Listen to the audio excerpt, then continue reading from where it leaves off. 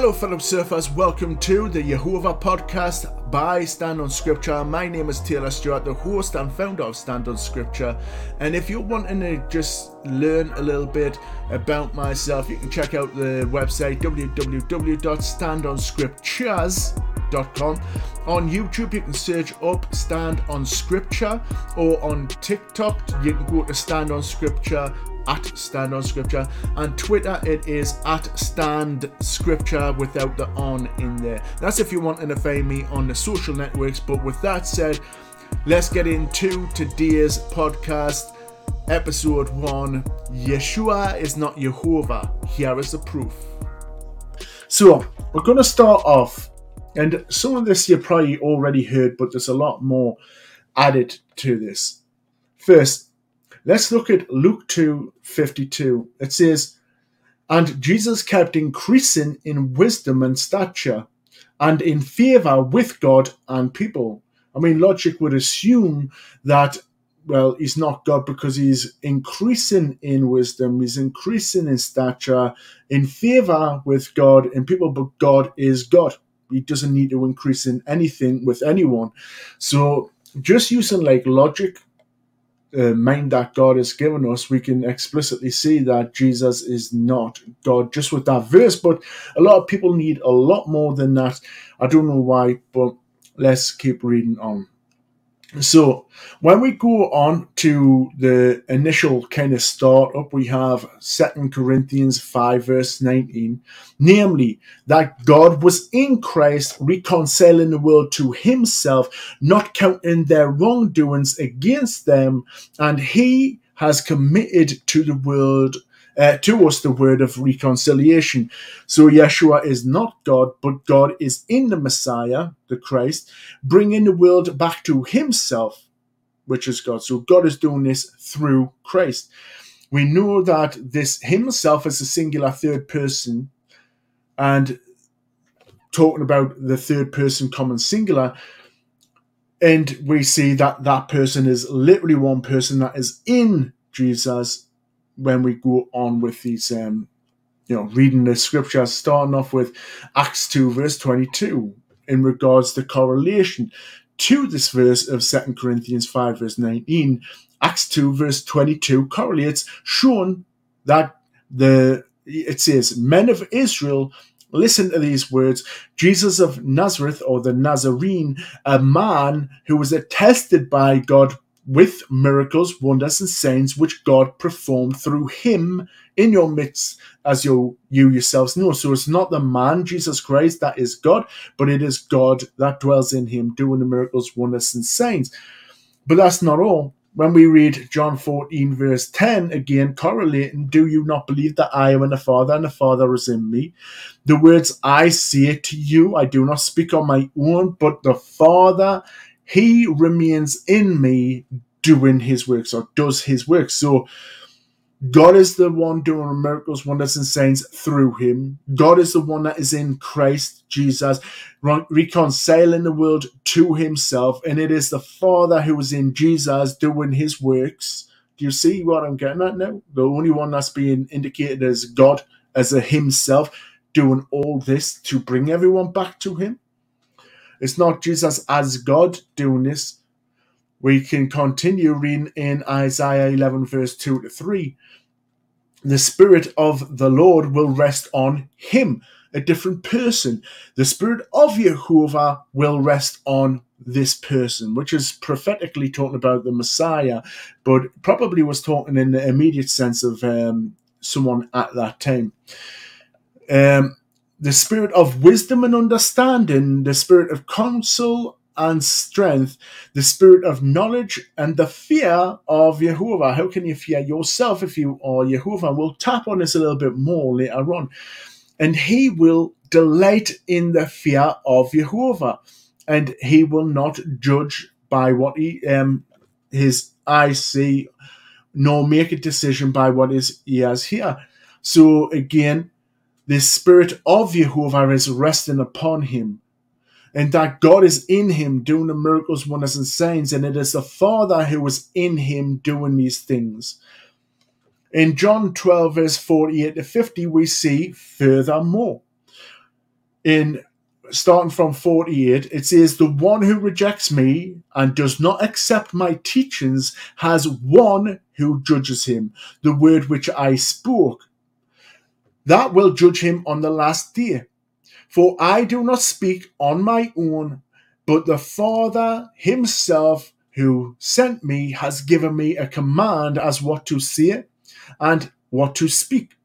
And I know that his commandment is eternal life. Therefore, the things I speak just as the Father told me." So we again see the Father telling Jesus what to say. So it is the Father speaking through Jesus, doing the miracles through Jesus, doing the works through Jesus, doing the miracles, wonders, and signs.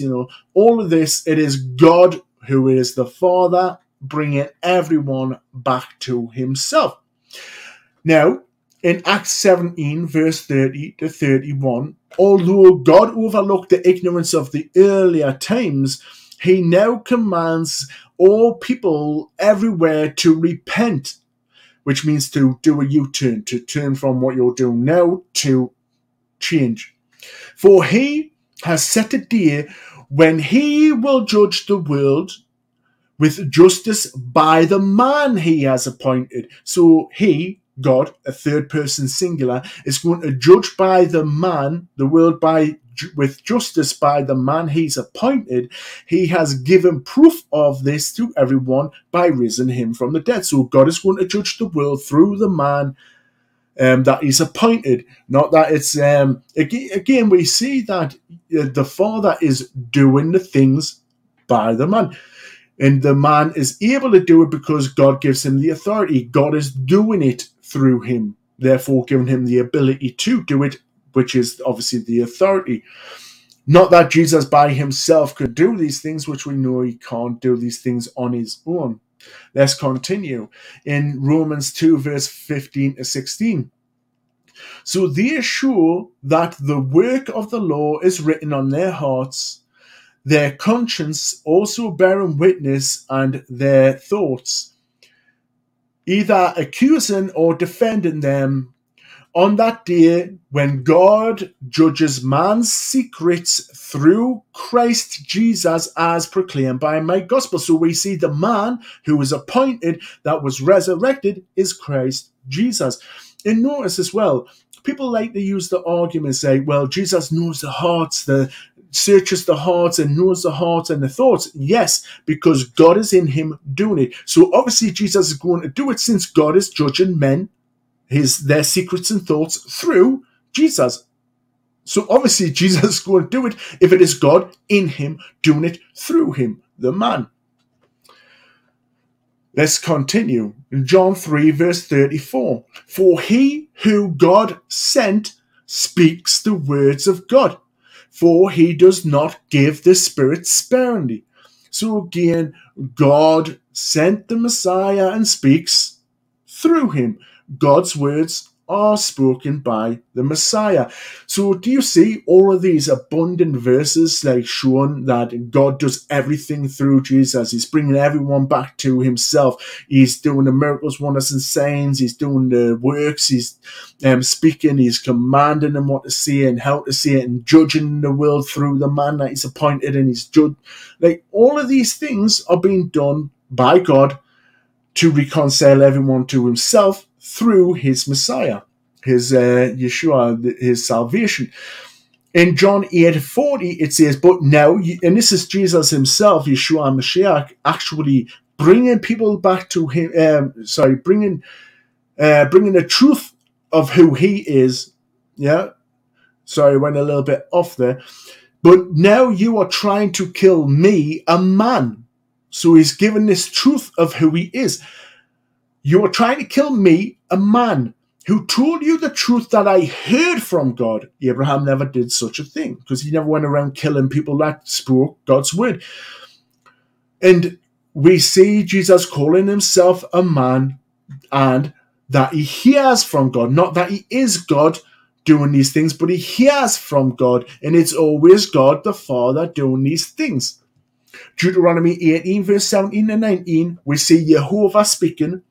And Jehovah said to me, they have spoken well. I will raise up a prophet from among their countrymen like you, and I will put my words in his mouth, and he shall speak everything that I have commanded him, and it shall come to pass, or come to be about, that whoever does not listen to my words, singular person, my words that he speaks in my name, and we'll be talking about that a little bit later as well, this him coming in my name and such, but we'll leave that for later.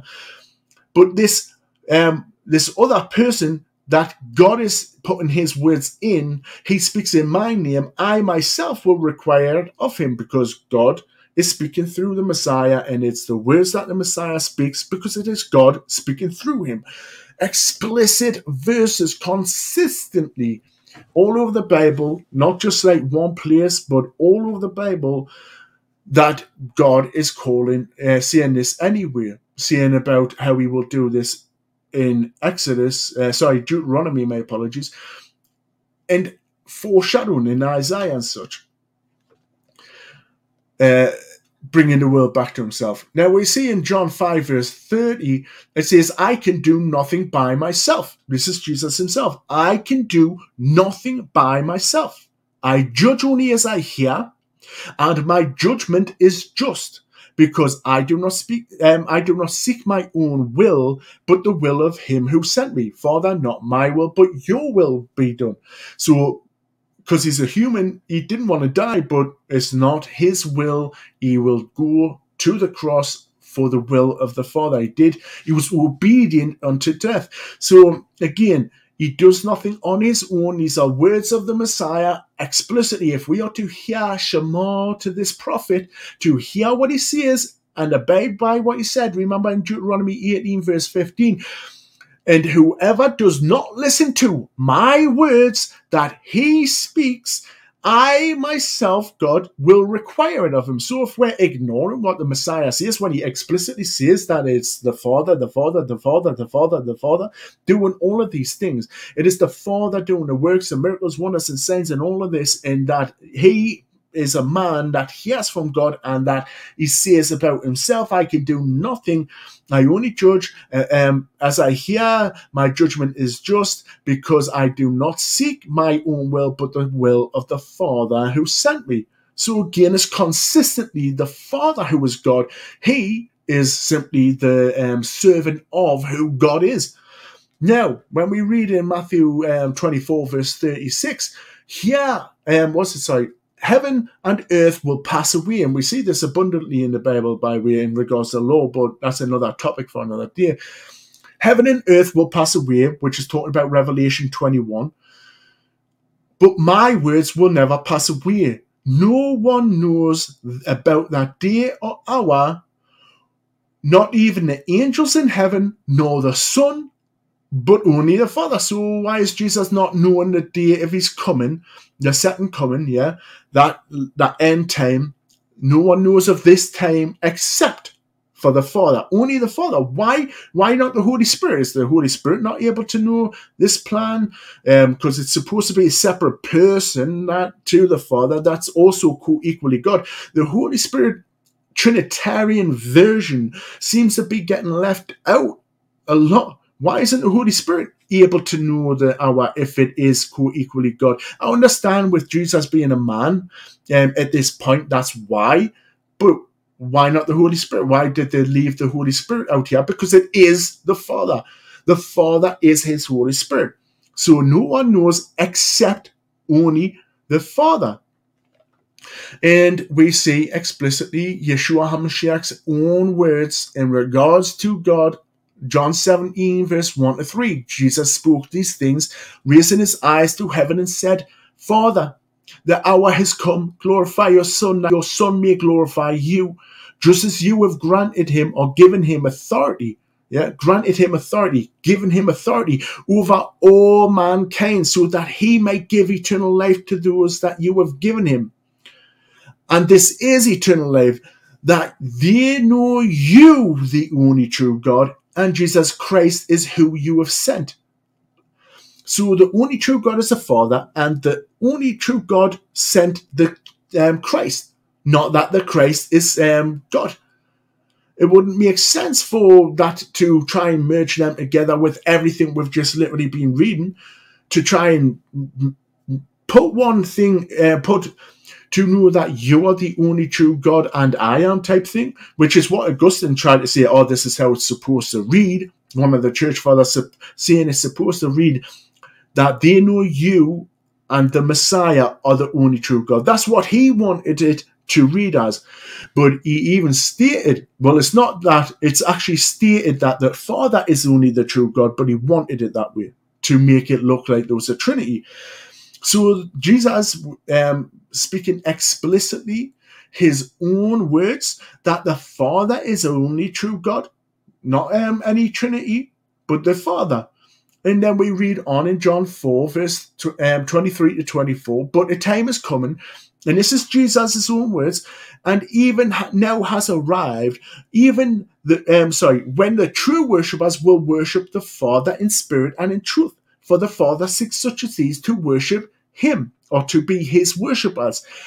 God is spirit, and to those who worship him must worship in spirit and truth. So the true worshippers worship the Father in spirit and truth, because this is what the Father seeks, to be his worshippers. And we see the only true God is the Father in John 17, verse 1 to 3. And we've just seen that. True worshippers worship him. In John 20, verse 17, again, Jesus' own explicit words, clear as day.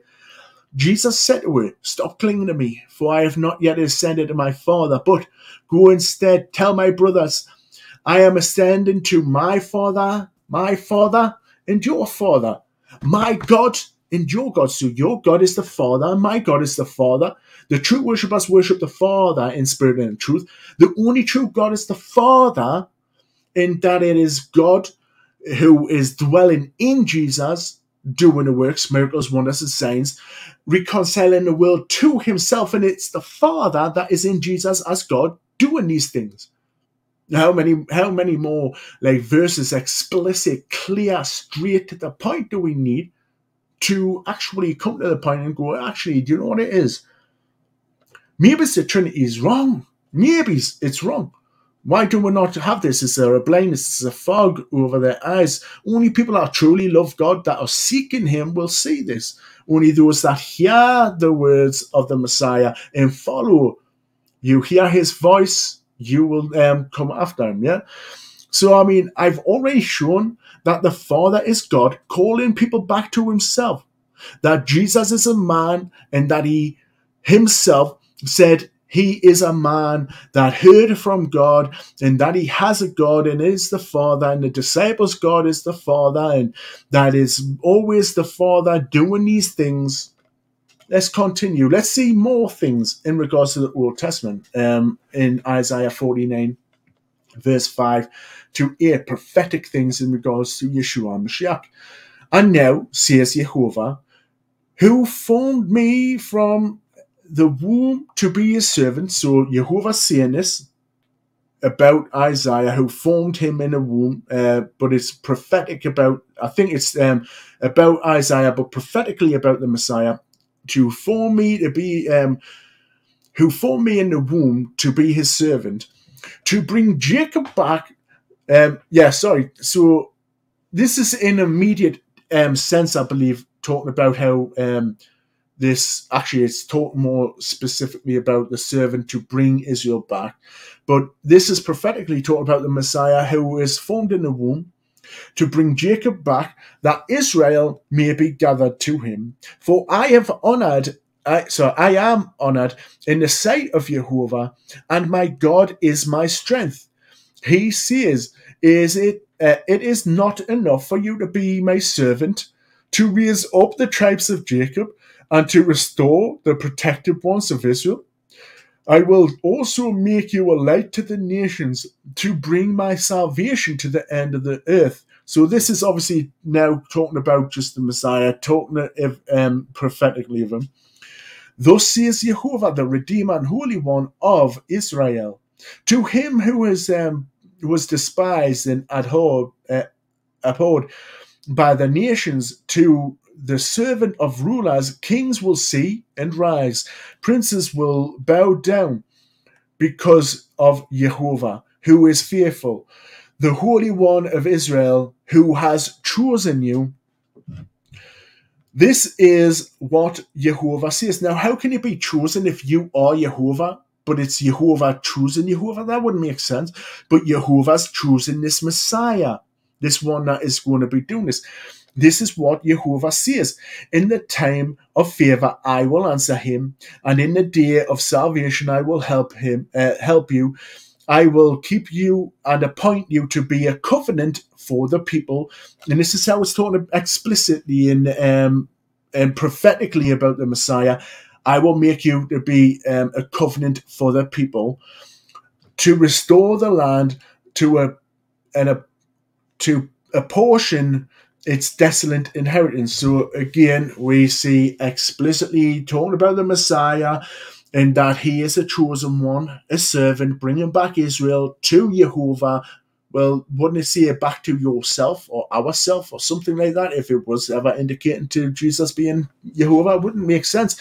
If it's talking of him consistently as a servant of Jehovah, and that God is doing these things by his servants. So, when we read in Isaiah 42 verse 1, it says, "Here is my servant, who I uphold, my chosen one, in whom I delight. I will put my spirit on him, and he will bring justice to the nation." Talking about the Messiah, and we see how this correlates almost word by word, just slight differences. In Matthew 3 verse 17, it says, listen, "And a voice from heaven said, 'This is my beloved son, in whom I am well pleased.'" What did it say in Isaiah? "This is my chosen one, in whom my soul delights." Slightly different, but pretty much the same thing. "This is my beloved son. This is my chosen one, in whom I am well pleased, in whom my soul delights." So this is talking about a servant, the Messiah, the servant of Jehovah, yeah? And it's Yeshua HaMashiach himself, the Messiah, a servant of Jehovah. And we continually read that the main parts that are quoted are that this is my chosen one, yeah, and that this is my beloved son. And it goes, showing that it's about the Messiah. Take notice that also a key point is God has a soul, yeah, in whom my soul delights. And this word, whom my soul delights, is nephesh, which is the exact same word we see in Genesis 2 verse 7, which indicates to the singular person. "Then Jehovah, God, formed man from the dust of the ground and breathed the breath of life into his nostrils. Then the man became a living being," or nephesh. So when in Isaiah 42 verse 1 it says, "My soul delights," my nephesh delights, and we only see one indication of a nephesh, and that is literally a singular person, a man. Obviously, all other human beings have their own, their own nephesh, their own self, their being, their person. That's literally what it translates to. So God is literally a nephesh, a singular existence, a being, not three persons in one being, but one person, the Father. Yeah? And it can't be Jesus, because it is my soul, my nephesh, delighting in him, my chosen one. So what is he saying? Therefore, my soul delights in a part of myself, a part of its own, like what makes up. It's 1/3 of what makes up this nephesh of God, this being of God, or this person of God, because that's what it can be. A being, a self, a person, and so on. It wouldn't make sense unless God is literally one person speaking of a different person, that his God delights in the good things that this Messiah has done. So, Yeshua is a man, a servant of God, and God is doing the miracles, wonders, and signs through him, explicitly bringing back everyone to himself. We see that God is a spirit, and his word comes out forth from him. We see that in Isaiah 55 verse 11. We see that the person of God is the Father, his self, of Jehovah. What he is his spirit and word. He is his speech. He is his word. He swears by himself. Yeah. He is spirit. His word proceeds out of him. So what the Father is his word and spirit. That is the Father. Not two separate parts that are distinctly different and separate to him. No, it is him. Yeah. And he swears by himself. Genesis 22, verse 16. Not in a plural person, but a singular. Well, I can understand by philosophy of men that Jesus can be seen as some kind of a God, but because he has the same name like of the word, he's got a name of the word, which could be talking about him. His authority is the word, or his name or reputation is the word. It doesn't mean that he literally is pre-existent as God's speech, but in God's thought, which is obviously the thought, expression, utterance. Yeah, he exists within it, and he's sent out into the world by God speaking him into being. So when we move on, we look consistently, more abundantly. We've been going for how long? How long have we been going for? 27 minutes of just pure, clear, explicit verses. Let's go to Galatians 4, verse 4.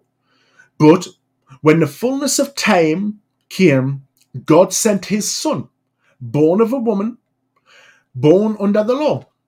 So he's born from a woman.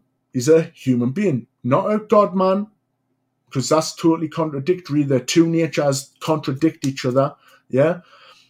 But a perfect man that was born into the resurrection, a human being. Through the second man, life comes. In Genesis 22, verse 18, it says, and in your seed, all the nations of the earth shall be blessed, because you have obeyed my voice. And we see how this aligns in Galatians 3, verse 16.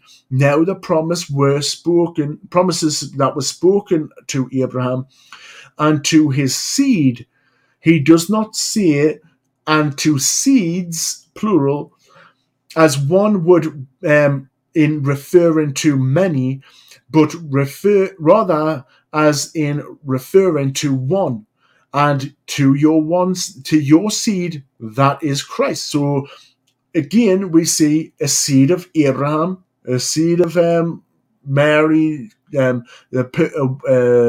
from a woman, seed coming from David. It's a man, consistently a man.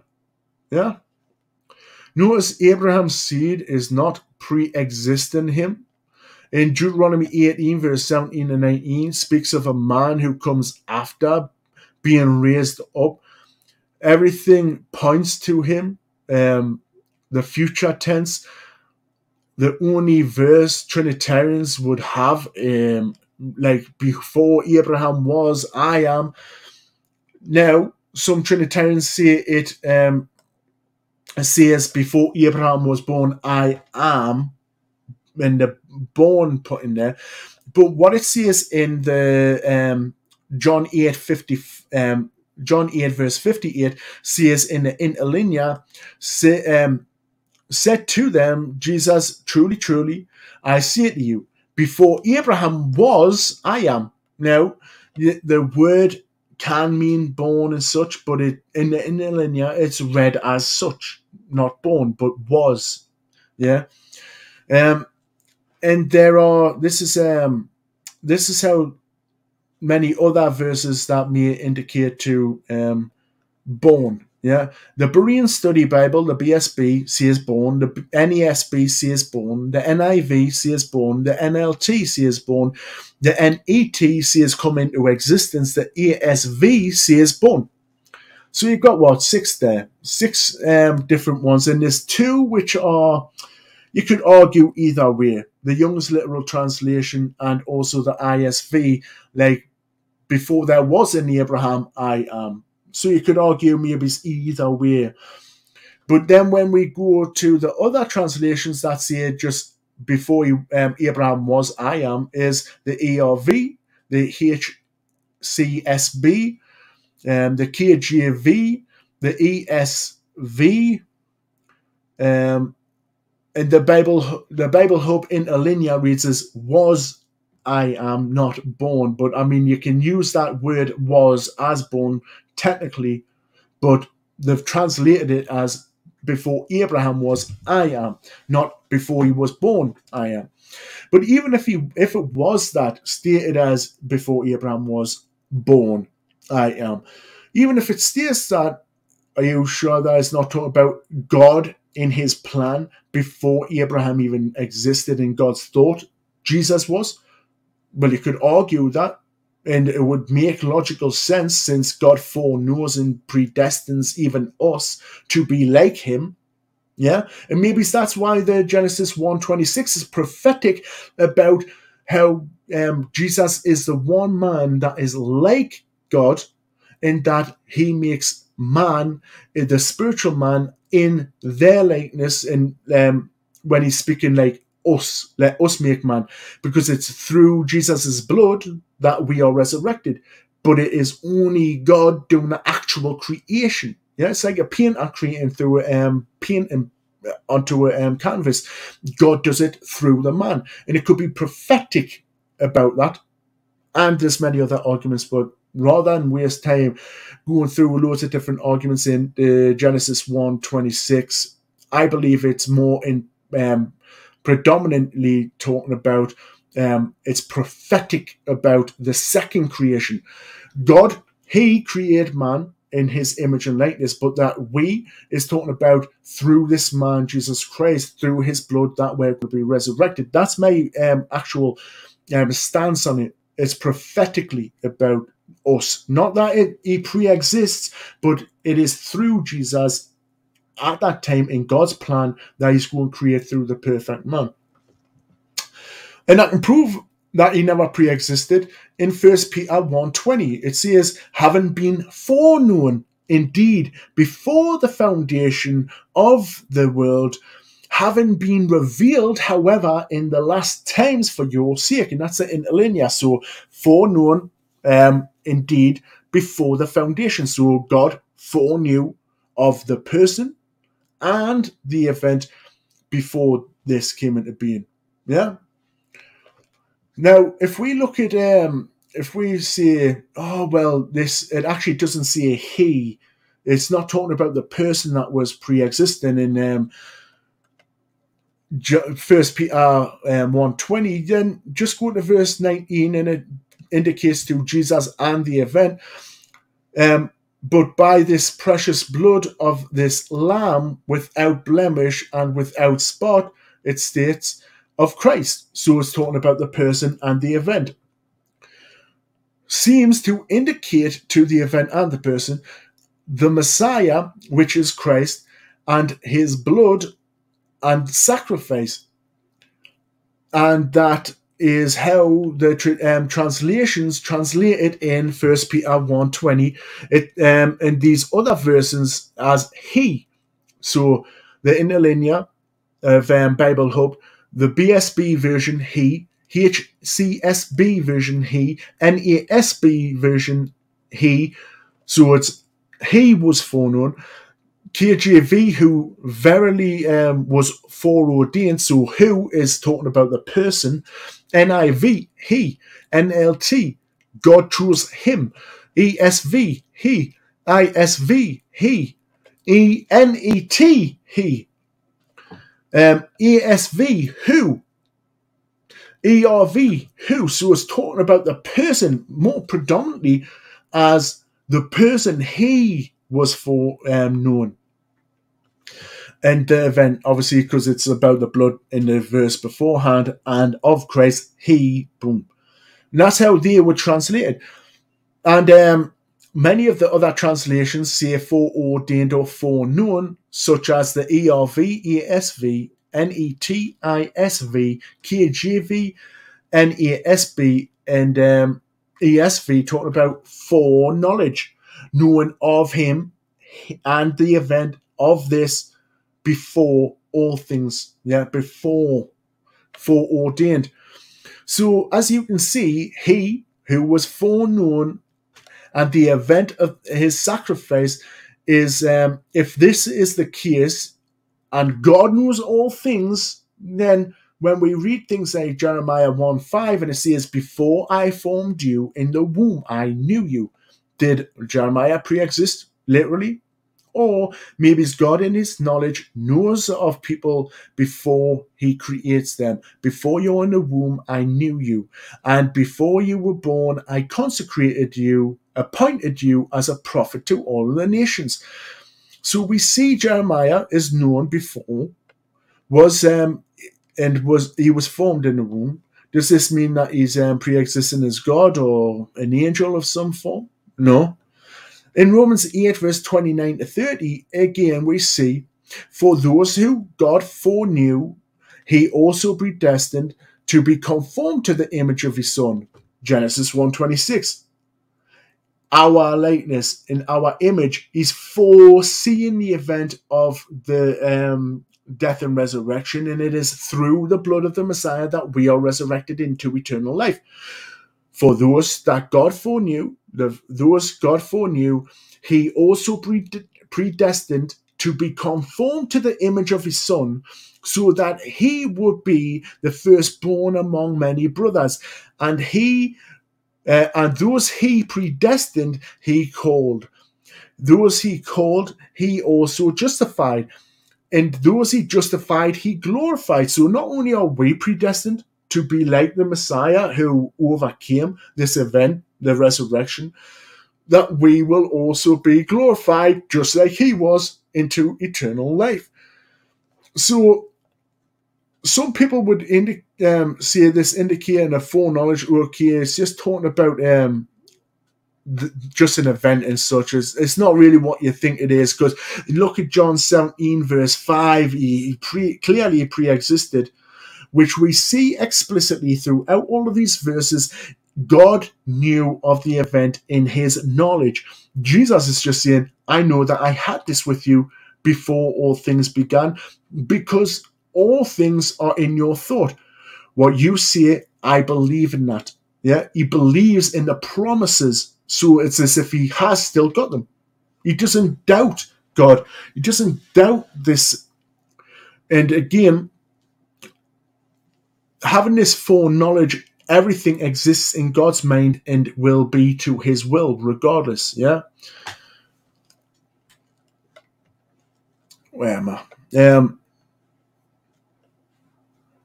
But let's move past this.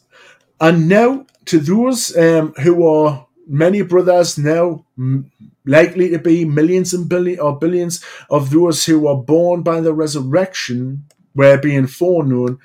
It indicates from the death to be predestined, that who are predestined by the resurrection to be glorified, to be brought up just like he is by God's foreknowledge.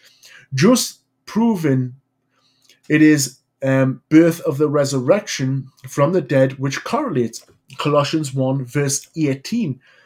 He is also the head of the body, the church, and he is the beginning, the firstborn from the dead, so that he himself will come to have first place in everything. That's how he is the first and the last.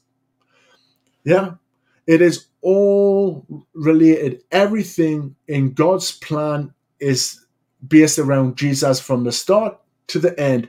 Be all, end all. That's why from the first word to the last word, it is about the Messiah. That's why there's so many similarities about Jesus Christ and God, because God has literally got Jesus in his plan and basically bringing everything to himself through that plan. So don't forget the start of this video or audio, if you're hearing this as a podcast, that Yeshua himself only speaks what God says, and he is a man that does as God commands him. And that he speaks what he is told and commanded, and God did the miracles, wonders, and signs through the man, as you yourselves know, and that is the Father that is dwelling in him, doing all of this. Let's continue. In Psalms 91, verse 11 to 16, and this is more about sense, making pure sense. In Psalms 91, verse 11 to 16, for he will give his angels orders concerning you to protect you in all your ways. On their hands they will lift you up, so that you do not strike your foot against a stone.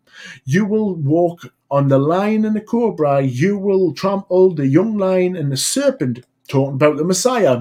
Satan was saying, didn't God say that he would protect you in all your ways, and so on and so forth? Talking about the Messiah, tempting Jesus. Yeah, going, did he not say this about you?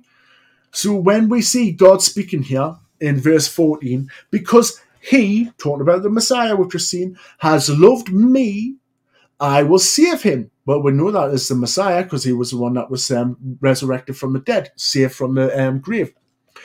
I will set him securely on high because he has known my name. But wait there. He has known my name. I'm going to set him on high, basically over all creation, but under God. I'm setting him on high because he's known my name. Well, if he is Jehovah, that wouldn't make any sense whatsoever, because he is Jehovah, isn't he? Let's see. He will call upon me, and I will answer him. I will be with him in trouble. I will rescue him and honor him. I will satisfy him with a long life and show him my salvation. So he's not seen of salvation, but he's going to be shown it. And he knows of these things. He knows of the name, and he's set on high because of this. Well, that's kind of null point, isn't it? It's a null point if he is Jehovah. Obviously, he knows Jehovah's name. He is Jehovah. And obviously, he knows what salvation is because he is also that salvation. But God is saying, I'm showing him my salvation. It makes no sense at all. Now, when we move on, in Deuteronomy 18, verse 17 and 19, and Jehovah said to me, they have spoken well, I will raise up a prophet for them from among their fellow countrymen, and I will put my words in his mouth, and he will speak everything that I command him. And that it shall come to pass about that anyone who does not listen to my words that he speaks in my name, where not his name, it's not a Trinity's name, it's your name, my name, that this prophet, which is talking about the Messiah, and we'll get onto that, is speaking in my name, not that it's his name. And we've just seen that because he knows my name and that he speaks in my name, I will myself will require it of him. According to Deuteronomy 18, we've just seen that he's coming in the name, or he's speaking in the name of God. And in Psalms 91, we see that he's been raised up because he knows my name.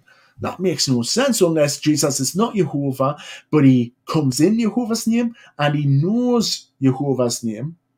Yeah, and we see how that correlates Deuteronomy 18, verse 17 and 19 about Jesus in Acts 3, verse 22. Moses said this, Jehovah will raise up a prophet from among your fellow countrymen. To him you will listen in everything you will that he says to you. The verses beforehand is talking about the Messiah. So he will know my name. Because he knows my name, I will raise him up. He will come in my name and speak. And if you don't listen to him, God will require it. So when Jesus is explicitly saying who God is, the only true God is the Father, but Trinitarians ignore the word of God that God is speaking in the Messiah. The true worshippers worship the Father in spirit and in truth. God calls all people through the man, Jesus Christ, to himself. He judges through the man. He does all this stuff through him, not that he is God. And we read in Isaiah 11 verse 3, and he will delight in the fear of Jehovah. So now not only is he being raised up because he knows the name of God, but he's coming in the name of God. Not that he has the name, but he speaks in my name. Yeah, Jehovah's saying this. But he's also going to have this fear. He's going to delight in the fear of Jehovah. Why are you fearing yourself if you are Jehovah yourself? You've got nothing to worry because you're not going to have judgment upon you, are you? If you are Jehovah, you're not going to judge yourself to damnation. Or he's got a fear for Jehovah because he wants to be perfect so that he doesn't be judged to hell if he was to have sinned, but he didn't. By the fear of Jehovah, you are made perfect, yeah? Because you wouldn't want to do something that's wrong. So he will delight in the fear of Jehovah, which would make no sense if he is Jehovah. He will not judge by what he sees or decide by the... Yeah, so he's risen up because he knows the name of Jehovah. He is speaking in the name of Jehovah, and he fears Jehovah because he's not Jehovah. Logic. This is just logic 101. Right. So we see explicitly that God is in Jesus doing the miracles, wonders, and signs and works in the man Jesus, and that Jesus clearly says that the Father is alone the true God, and we have to hear what the prophet says, which is we've seen is Jesus, that we have to hear what he says and obey. Well, if you're worshipping the Trinity, you're not obeying what he says, as I'm going through the points, that the Father is alone the true God, the true worshippers worship him, and that's what God seeks for these true worshippers to do. The disciples, God is the same God as Jesus, and that Yeshua doesn't have the name, but he knows the name, and he comes in the name of God, which is why he is blessed and set on high. How then is Yeshua, Jehovah our God, the Creator, if all these scriptures and his own very words say the Father is the only true God, and Jehovah, he himself says he is a man, and Jesus himself calls himself a man that hears from God? How is he Jehovah God? I listen to my Messiah. I'd rather listen to my Messiah rather than men's traditions. What else, just quickly, does the Bible say about Jesus? 2 verses, and then I might take call-ins at the end, but not put it as part of the podcast when I upload it to podcast sites. 1 Timothy 2 verse 5, for there is one God, and there is one mediator between God and man, the man Christ Jesus. So there's one God, and there is one mediator between God. It doesn't say one man, does it? There is one God, and there is one mediator between God and man, the man. So the mediator is a man between God and man. It doesn't say there is one God and there is one man, the man Jesus Christ. You know what I mean? He is the one mediator who is a man of many men. But there's only one God, which clearly destroys the Trinity. There's one God and there's one mediator between God and men, the man, Christ Jesus, who is that one mediator, not God. And then finally, Ephesians 1 verse 3, blessed be the God and Father of our Lord Jesus Christ. So the God and Father of our Lord Jesus Christ, so he has a God, he's consistently God, he's not God, who has blessed us in every spiritual blessing in the heavenly places in Christ. So, what do we see here?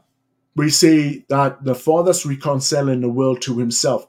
We see that the Father is doing the works, miracles, wonders, and signs in Acts 2 verse 22, in John 14 verse 10. And Jesus says that he is a man that he has from God, and that he doesn't speak on his own, but the Father commands him what to say, and that is God judging the world through the man he's appointed, and that Jesus consistently says the Father is alone the true God, and that God is commanding what to say, and that the true worshippers worship the Father in spirit and in truth. Everything points to demolishing the Trinity. Makes no sense. It's satanic. But if people want to believe that, that's their choice. All I can do is bring explicit verses. Not, there's similarities. I'm talking about explicit verses from the very mouth of the Messiah himself. And if we hear, we should obey. Because if we don't listen to what the Messiah says and obey what he's saying, then God is going to require it of us for ignoring what he says. So, be careful with that. Thank you very much for listening to today's podcast, how Yeshua, Jesus Christ, is not Jehovah, but is the Messiah sent by Jehovah. If you like this, please check out the websites such as www.standonscriptures.com, or go to YouTube and just search in Stand on Scripture, singular. Go to TikTok at Stand on Scripture, or you can also check Twitter just at Stand Scripture without the on, and you'll be able to find me there. Please join the community, and if you go onto YouTube, you'll see a lot more links in the description of the videos leading to other places. I also have a Facebook, but just go there and you'll see all of the links. Thank you very much. I hope you were edified by this, and I'll catch you in the next podcast. This is Series 1, Episode 1. Yeshua is not Jehovah, but he is the Messiah. Peace. Shalom.